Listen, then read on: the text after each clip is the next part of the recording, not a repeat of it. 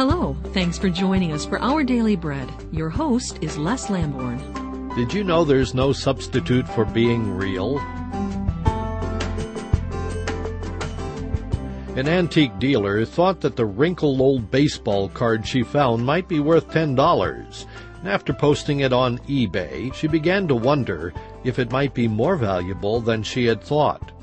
She removed the posting and consulted a professional evaluator who confirmed that the photo on the 1869 card showed the Cincinnati Red Stockings, the first professional baseball team in the U.S. The card sold for more than $75,000. Mike Osaguda's article in the Fresno Bee said that even though the card was creased and discolored, the most important thing was its authenticity. It was real. Paul and his companions suffered greatly while spreading the gospel, and in 2 Corinthians chapter 6 he listed their outward trials, their inward traits, and their spiritual resources. Now, try to imagine the circumstances in which all these things interacted. Beatings, patience, prison, kindness, distresses, love. And although broken physically, depleted emotionally, and tested spiritually, the authenticity of their faith in Christ clearly shone through.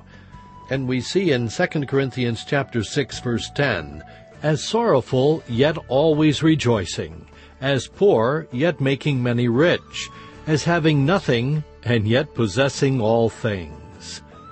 In our walk with Christ, there's no substitute for spiritual authenticity, being real.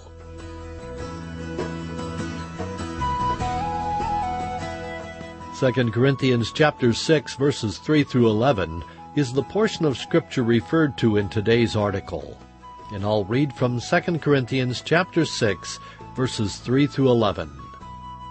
We give no offense in anything, that our ministry may not be blamed, but in all things we commend ourselves as ministers of God, in much patience, in tribulations, in needs, in distresses, in stripes, in imprisonments, in tumults, in labors, in sleeplessness, in fastings, by purity, by knowledge, by long-suffering, by kindness, by the Holy Spirit, by sincere love, by the word of truth, by the power of God, by the armor of righteousness on the right hand and on the left, by honor and dishonor, by evil report and good report, as deceivers and yet true, as unknown and yet well known, as dying and behold we live, as chastened and yet not killed, as sorrowful yet always rejoicing, as poor yet making many rich,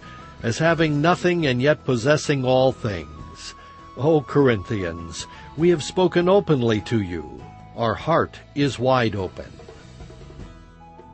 Father, we ask that you would help us to be real, transparent, and most of all, reflecting the Lord Jesus Christ to those around us. May they see Christ in the way we respond to the situations that we find ourselves. Thank you, Father, for we pray in Jesus' name. Amen. And as you think about today's meditation, remember, there's no substitute for being real. We hope that what you've heard today has been helpful. To receive an introductory edition of Our Daily Bread, contact us via email at getodb@rbc.org. That's getodb@rbc.org. Or you can go online to rbc.org, that's rbc.org, and read today's article again or listen to the audio again. Our Daily Bread is furnished by RBC Ministries.